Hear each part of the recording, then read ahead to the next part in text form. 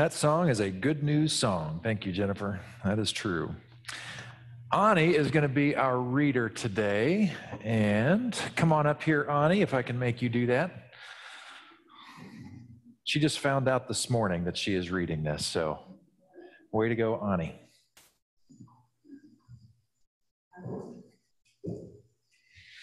All right, let her rip. Mark chapter 10, verses 35 to 45. Then James and John, the son of Zebedee, came over and spoke to him. Teacher, they asked, we want you to do us a favor. What is your request? He asked. They replied, when you sit on your glorious throne, we want to sit in places of honor next to you, one on your right, the other on your left. But Jesus said to them, you don't know what you are asking. Are you able to drink from the bitter cup of suffering I am about to drink? Are you able to be baptized with the baptism of suffering I must be baptized with? Oh, yes, they replied, we are able. Then Jesus told them, you will indeed drink from my bitter cup and be baptized with my baptism of suffering, but I have no right to say who will sit on my right or left. God has prepared those places with the ones he has chosen. When the 10 other disciples heard what James and John had asked, they were indignant. So Jesus called them together and said, you know that the rulers in this world lord it over with their people. The officials flaunt their authority over those under them. But among you it will be different. Whoever wants to be a leader among you must be your servant. Whoever wants to be the first among you must be a slave to everyone else. For even the Son of Man came not to be served, but to serve others and to give his life as a ransom for many. Well done. All right. Give it up for Ani. A very curious text here, which is going to be very interesting for us to unpack a little bit, which I'm hoping will be very uncomfortable for all of us, including me. You ever play the game Shotgun as a kid? Not with shotguns, but the game Shotgun, the way it is, especially if you have siblings, or you do this with friends also. You get out of the house, and especially if you knew one parent wasn't with you, you yell shotgun as soon as you get out of the house. And that means what? Yeah, it means you get the front passenger seat, right? Where you get to control the radio and get more AC than anybody behind you. We did it all the time. And once you're in high school, it's the same kind of a thing. Your friends are going out to lunch and you're driving. Your buddies are saying shotgun as soon as they're out because everybody wants the front seat. It's the better seat. You kind of have a situation like this where James and John, the sons of Zebedee, are saying shotgun as they're ready to ride into Jerusalem. And their idea, they are thinking that their dreams have come true, that all the things they'd been waiting for and all the things that had been prophesied about the Messiah, the anointed one coming into power, that was going to finally reverse things, that Israel was finally going to be put back on top. They were hoping that that is exactly what was going to happen, and that it would be a military conquest. And so they knew in their hearts that this is what was going to happen because it's everything that everybody around them was dreaming about and talking about so much that they wanted to get dibs on the best seats once they got there and Jesus came into his power. Perhaps that's what they were thinking when they called shotgun on their way. See, right before this, Jesus tells them in no uncertain language, it's time to go to Jerusalem. It's going to be rough. It's going to be rough, but it's what I've got to do. And even though Jesus was pretty explicit with what he was talking about, the disciples just didn't get it. In fact, Mark's gospel portrays the disciples as clueless over and against all the other gospel writers. The deer in the headlamp look is strongest in the Gospel of Mark. The failure to fully understand what Jesus is getting at is more evidenced in Mark. They're always the ones who, after a teaching, are the ones who are saying, huh? What did you even mean by that? And Jesus patiently is coming alongside them at every turn, trying to explain things again and again and again. What's curious about this is you have a very good news Jesus going around in a good news that's different than the news that people were used to. You had a lot of people who were disenfranchised in Jesus' day, just like you do now. You had people who were poorly treated because of their physical condition. Maybe they had leprosy, maybe they were blind or some other ailment. And people at that time and that era looked at that as, in some cases, if not all cases, as a curse of sorts of God, that God chose this for you. And the reason they thought so is because if God is that in that large of control in that kind of a way, then your ailment must certainly be that. And we know historically that blindness is one of those things which they believe to be sort of a curse of God for some sin that took place in your parents' past or even before, which I've taught about before. So maybe there were people like that we know in Jesus' day. And when Jesus would come alongside them, he wouldn't say the same news that these people had always heard. Rather than saying to them, clearly God is not with you, Jesus, by coming alongside, embracing them, treating them as equals, he was saying, God actually loves you and God is with you, even as I am with you right now. He did this over and over again. He did it with tax collectors and prostitutes. He did it with women who had been treated poorly, even by their religious leader husbands, who gave them a writ of divorce, taking advantage of a caveat in the law, who just wanted to trade up in their marriage and left these women in bad straits. This is the kind of Jesus that when he saw children who were not esteemed at the same level that we do in our age, would welcome them and say to his disciples, unless you come to me as a child, unless you come to God as a child, unless you welcome children, you will not experience God and you will not enter the kingdom of God. Jesus was about reversing the way things were. He wasn't simply peddling the same news that everybody else was used to and calling it good news.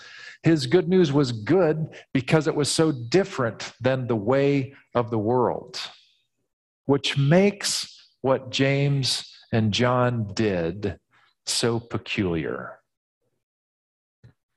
Because what James and John did here was a way of the world kind of a play.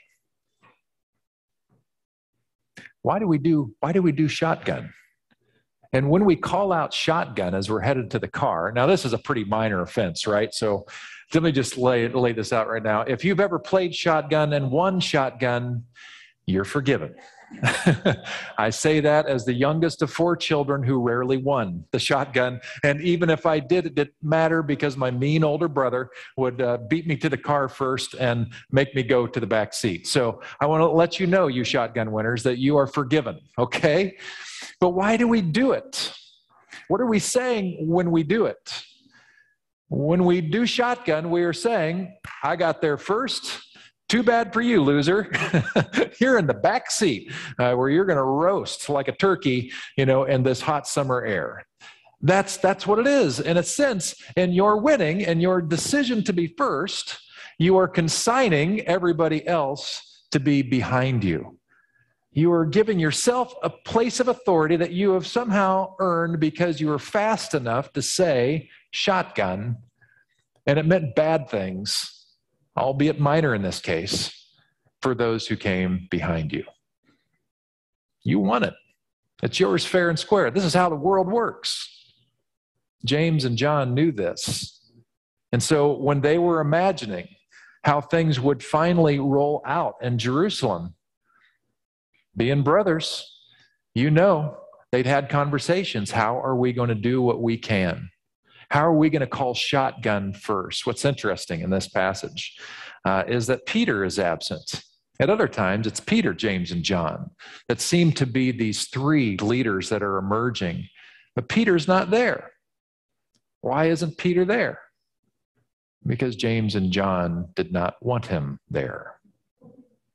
I wonder how many sermons that Jesus was giving about the true gospel, that God really does love everybody and is for everybody equally in every possible way, wants Every person, regardless of their language, their ethnicity, their place in life, wants everybody to flourish and is actively working as much as God possibly can toward that end. I wonder how many times Jesus was preaching that Sermon on the Mount type stump speech that he did, where James and John, having heard it before and thought they knew what he was talking about, were kind of trailing off a little bit, talking together about when should we call out shotgun? When should we make our move? And I wonder what it did to them. We get an idea what it did to the community of disciples, because once they finally let out what they were really feeling, which was really a way of the world kind of thing, like I said, the other disciples were immediately indignant. Were they indignant? Why were they indignant? Were they indignant because what James and John just did was so incongruent with the way and the ethos of Jesus? It's like, how dare, what are you thinking, even asking such a thing? Is that why they were indignant? Or were they indignant because part of them was like, dang it, I missed it by this much. I was just about to call out shotgun, and those two brothers beat us to it. Now we're stuck in the back seat of the buggy or whatever that might look like when you're walking around. I don't know what that would be. Why were they indignant? How do we understand this? What do we do with this? We know that Jesus corrects their vision at the end. First, he corrects it with James and John. He's like, are you sure? Do you have any idea what you're talking about? Do you have any idea what we're about to get into? I've been ruffling feathers my entire ministry. Every time I come across somebody who is vulnerable, who the rest of culture has said, forget you, and I've come alongside and corrected that with the lens of God, it makes other people mad, because it inherently challenges their worldview. When I come and I say that this person is equally loved by God, is not cursed, and I welcome them and I grace them, everybody ever who has said that person does not deserve the grace of God, does not have the grace of God, they just got very uncomfortable, because this healing worker, this profound thinker Jesus, just said the opposite. And they're seeing its reality in front of their face. It's causing problems. It's making people uncomfortable. The true good news of God makes this world very uncomfortable, because it does not play by the same operating system. It does not obey the same rules. It does not see people the same way as the rest of the world tends to see people, and therefore it operates differently. Last week or 2 weeks ago, we talked about divorce law and the people that Jesus ticked off and giving a different view of divorce, a more compassionate understanding and calling out two people groups, Roman authority and religious leaders both, saying, you guys got this wrong. You're abusing this thing, and you're abusing women in the process. Well, guess who that made mad? Those two leadership groups. Last week, when we saw the rich young ruler and that story, and this guy who was pretty sure he could buy God off. It was a transaction. If he just gave enough money or did enough of the right thing, then God would love him. And Jesus totally turned that on its head and said, God is not transactional. You don't get God to do anything. You don't get God to love you more. That is the baseline. What are you going to do with your life knowing that that is a truth? And that made every rich person uncomfortable who thought that their wealth was a clear sign of God's blessing, and were pretty sure as long as they kept the coffers full, God would be on their side. Jesus made everybody uncomfortable. Everybody. And so Jesus is asking James and John, are you sure you're up for this ride? Because it's going to get very uncomfortable. And the people who I've made uncomfortable, they're waiting for us in Jerusalem. It's not going to be pretty. And of course, in their naivety or in their desire for power, They said, of course we are. We've got it all worked out. We just want to be on the right and the left when you come into your glory. Meaning, when you take over this thing. Why do we do that? Why would they want this? What's in it for them that they would want to be on the right hand and the left hand of the guy in charge? Well, you could probably guess. Immediate power, respect, security. They'd be in the inner circle. They'd be the ones calling the shots. They'd be pretty tough to mess with.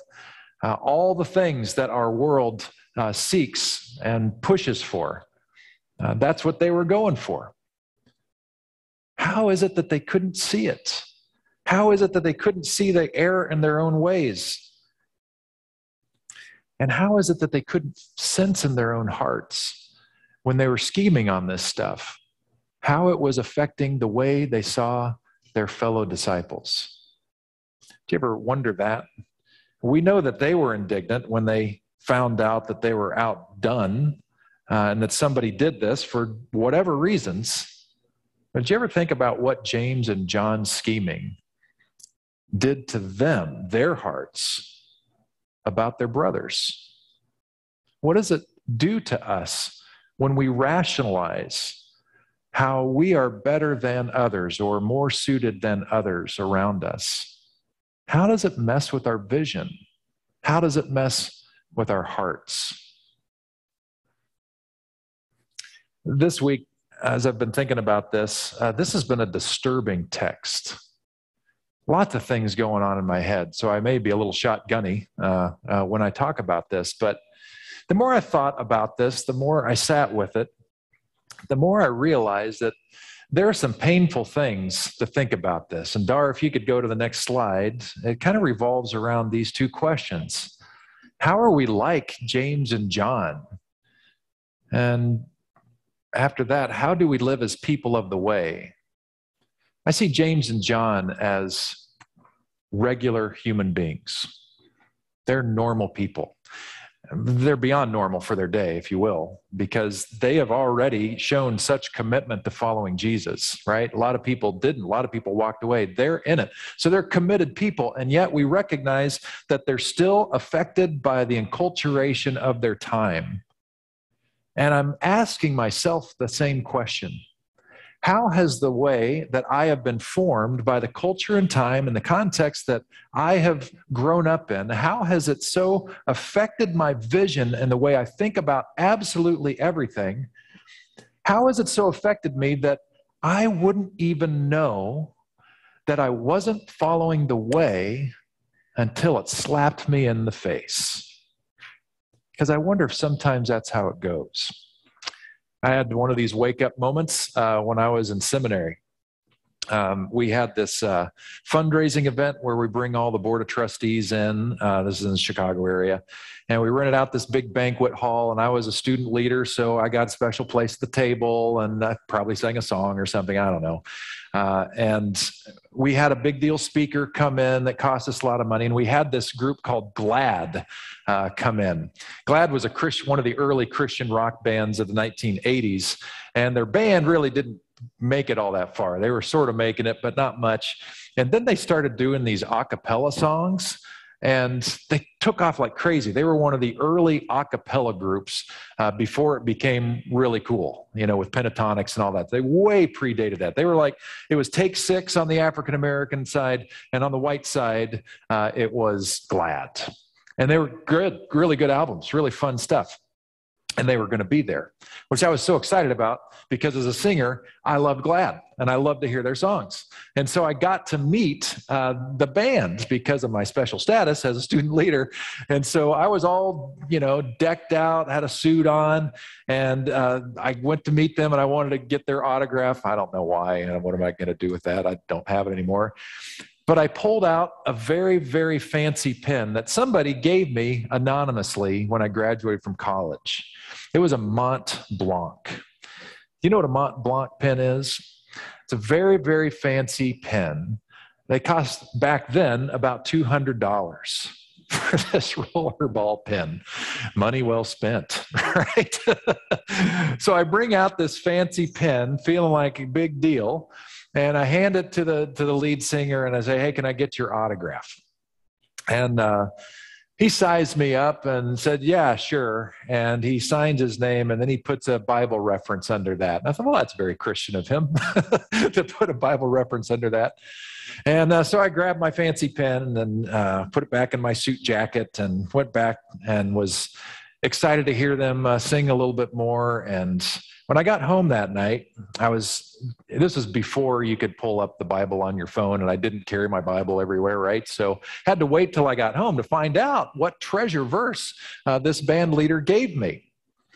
And so I got home and I opened it up, and it was a key verse from last week's text where Jesus tells the rich guy, "Go sell everything you have, give it to the poor, and come and follow me."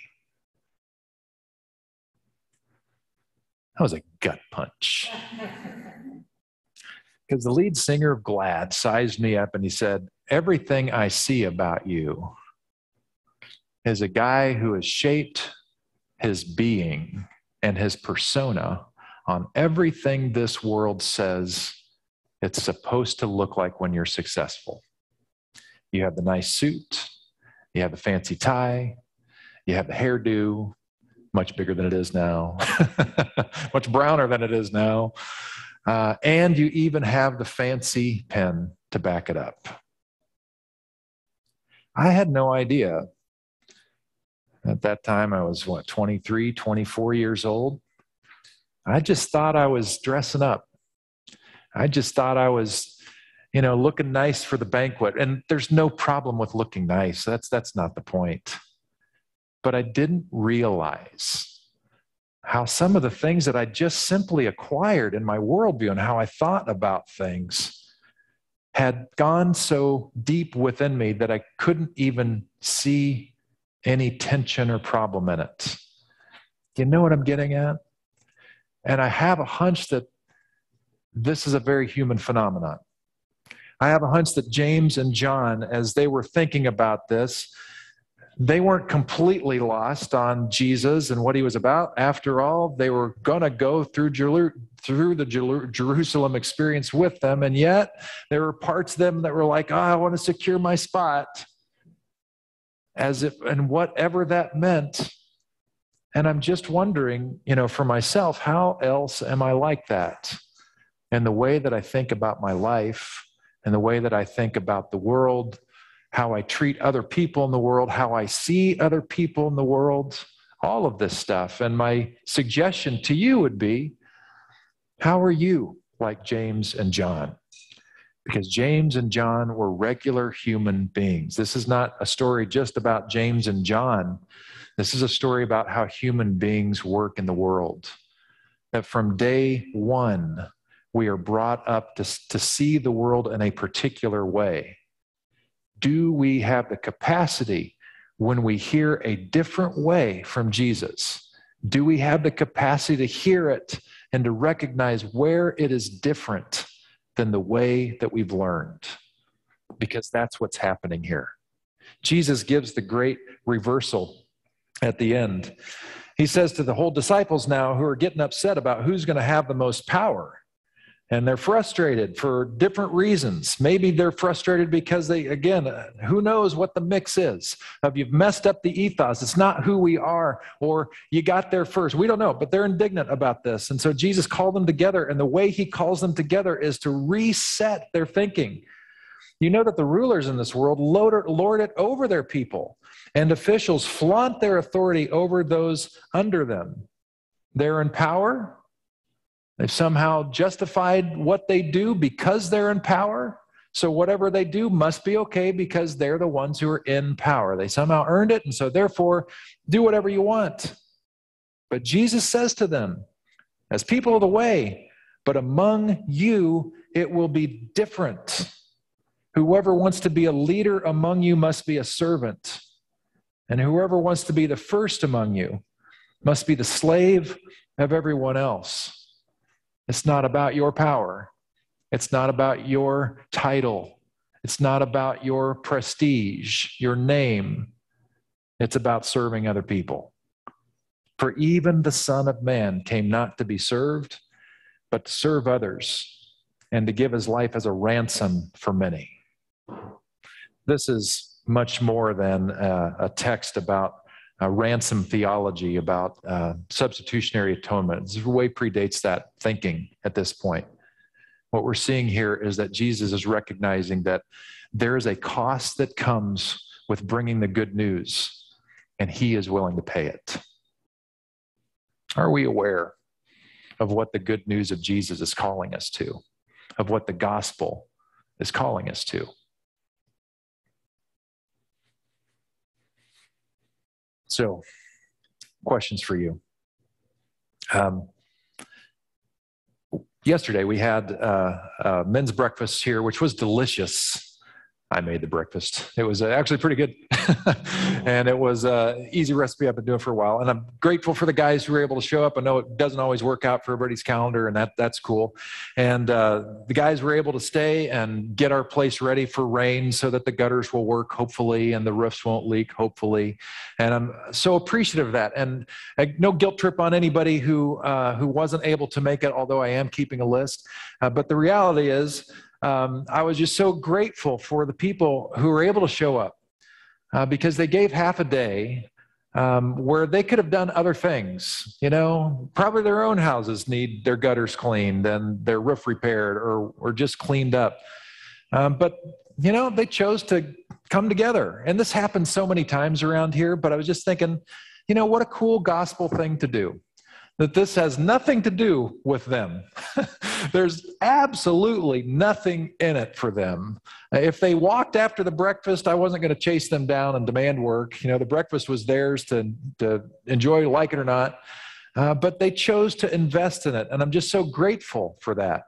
And then later on in the day, you know, within 2 hours after kicking that email out to Crosswalk about what we're wanting to do for the kids program, Crosswalk did another very gospel thing. The thing is you aren't probably going to read any of those books or play with any of those toys. And yet Crosswalkers stepped up fast and boldly to show support to the kids. There was this one little line that Lynn put in her email saying she'll get a notice anytime somebody buys something, and that will make her smile. Our car wasn't big enough to hold her smile yesterday because, you know, that it doesn't always go that way. And yet people gave their money for something that was way bigger than them and beyond them, that will last beyond them, because that's the gospel thing to do.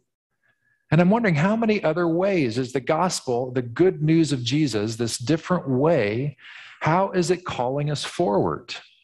And so I have questions along those lines just to make you uncomfortable, but also to raise our vision of what it could be. What could it be like in our extremely wealthy country? What could it be like for us who, by comparison, are really doing quite well on a global level? Really quite well. What would it be like if we looked at it, looked at our wealth and what our capacity is in a kingdom of God gospel way? You know, this has nothing to do with not working hard and earning money and all that, or even about wealth, but it's really a question of what do we do? What do we get to do with our wealth? How many lives can we change with our wealth? How many lives can we change with the time that we give? How many lives can we change because we actually care enough about these others who feel like they're especially vulnerable in our country and the world, and they're telling us this? What might change for us if we choose to lend them our ears and actually listen to their story and try to understand what they're saying? And then what more if we choose to lend them our voice, especially if we find ourselves in a place of power? What happens if we, like Jesus did, would come alongside the people who've been feeling like much less than in our country, and we actually come alongside and stand with them and say, I am with you. You are a child of God just like me. I am no better than you. We are of the same stuff. How can I help you? What will change if we do that? How will our world change? If the people of Jesus, the people of the way, which is a different way of the world, what would happen if more and more of the people of the way really lived on the way? How might the world change? The truth is that the people of the way, which is bigger than us, it's broader than us. Jesus even said, I have sheep that aren't of this flock that hear my voice. So that extends this idea of the way beyond even Christendom, that are people of the way. What does it mean? What could it mean for us to be in the world? Well, here's the good news. As people of this different way, we're the ones who get to be the change agents to really see important change happen. If you're totally cool with status quo, by the way, if you're fine with how governments all around the world work, and you're fine with wars and more wars, and if you're fine with disparity, and you're fine with how our government works, is anybody fine with how our government works? But if you're fine with all that, then don't listen to anything that I'm saying, and don't pay attention to anything Jesus has to say. Because as soon as you start paying attention to what Jesus has to say about how we think about other people and how we think about how the world could be, as soon as you start doing that, you will be very uncomfortable, because you'll realize, just like Jesus with James and John and the rest of the disciples, there is an inherent invitation to come and be different, to make a difference in the world. If we are going to be good news people, if we're going to be people of the way, it means we join Jesus and we drink of the cup and we find ourselves immersed, baptized in the work, because it makes all the difference. Slavery didn't end in America because the status quo wanted it to change. Slavery ended in America because people started to see the world differently. And they recognized it was against God for one human being to own another human being. It started to bubble up in ethical circles, religious circles. It was incredibly unpopular at first because there was so much money and commerce, and our own national economy was tied to slave labor. But over time, enough people heard the good news of God, which is these people need to be free. And enough people over time said, enough, making other people extremely uncomfortable. And we all know how it all went. But if it wasn't for those few who heard the word, we'd still have slavery in America. All of the things that you think about that need change in the world, they don't get changed all by themselves. But if the people of God will hear the invitation of Jesus, which is a wonderful, challenging invitation, change the world. By the way, there's a cup of suffering and a baptism that is going to be tough, but oh, so worth it. You'll find yourself in the love of God, so much so that even though you will go through hell and feel like your body is just about to give out because of what you may go through, which doesn't happen to everybody all the time the same way, but you will be able to say, at least in metaphor, agreement with the psalmist, that God was there with you all along. And even though your own body was tortured, it did not prevail against you, because God is bigger than the pain that you go through. God is big enough to redeem the greatest heartaches we experience. God is with us now in love. God will be with us forever the same. So how is God inviting you?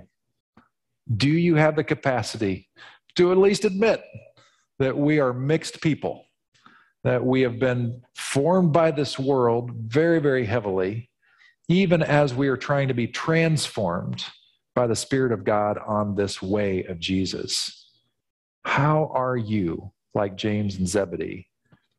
And how are we going to live as people of the way? Let's pray together.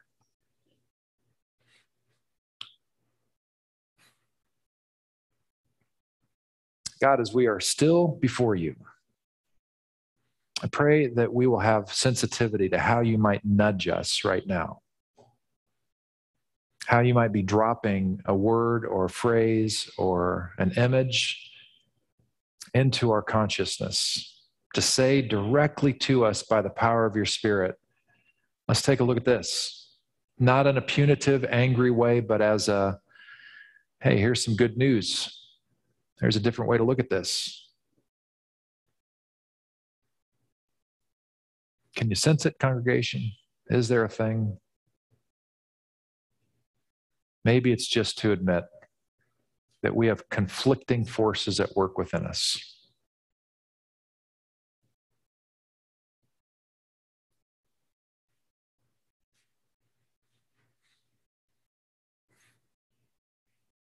God, I hope that as we hear your invitation, which is inherent in your gospel, I pray that we will be quick to say shotgun for all the right reasons, not to be ahead of anybody else, but because we are eager to join you in your work. May we be a people who recognizes what's being asked of us,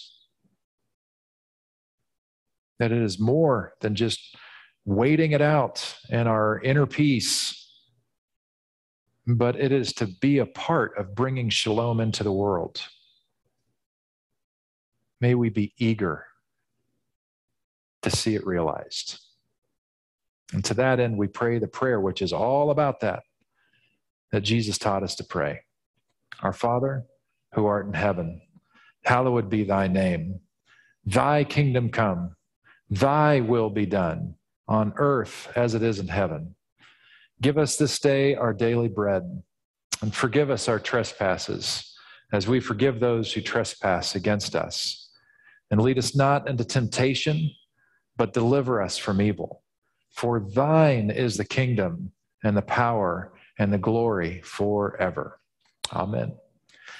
Thanks for coming today. I know it was a little heavy. I hope it continues to bother you the rest of your life. All right? So thanks for coming, and we will see you next week.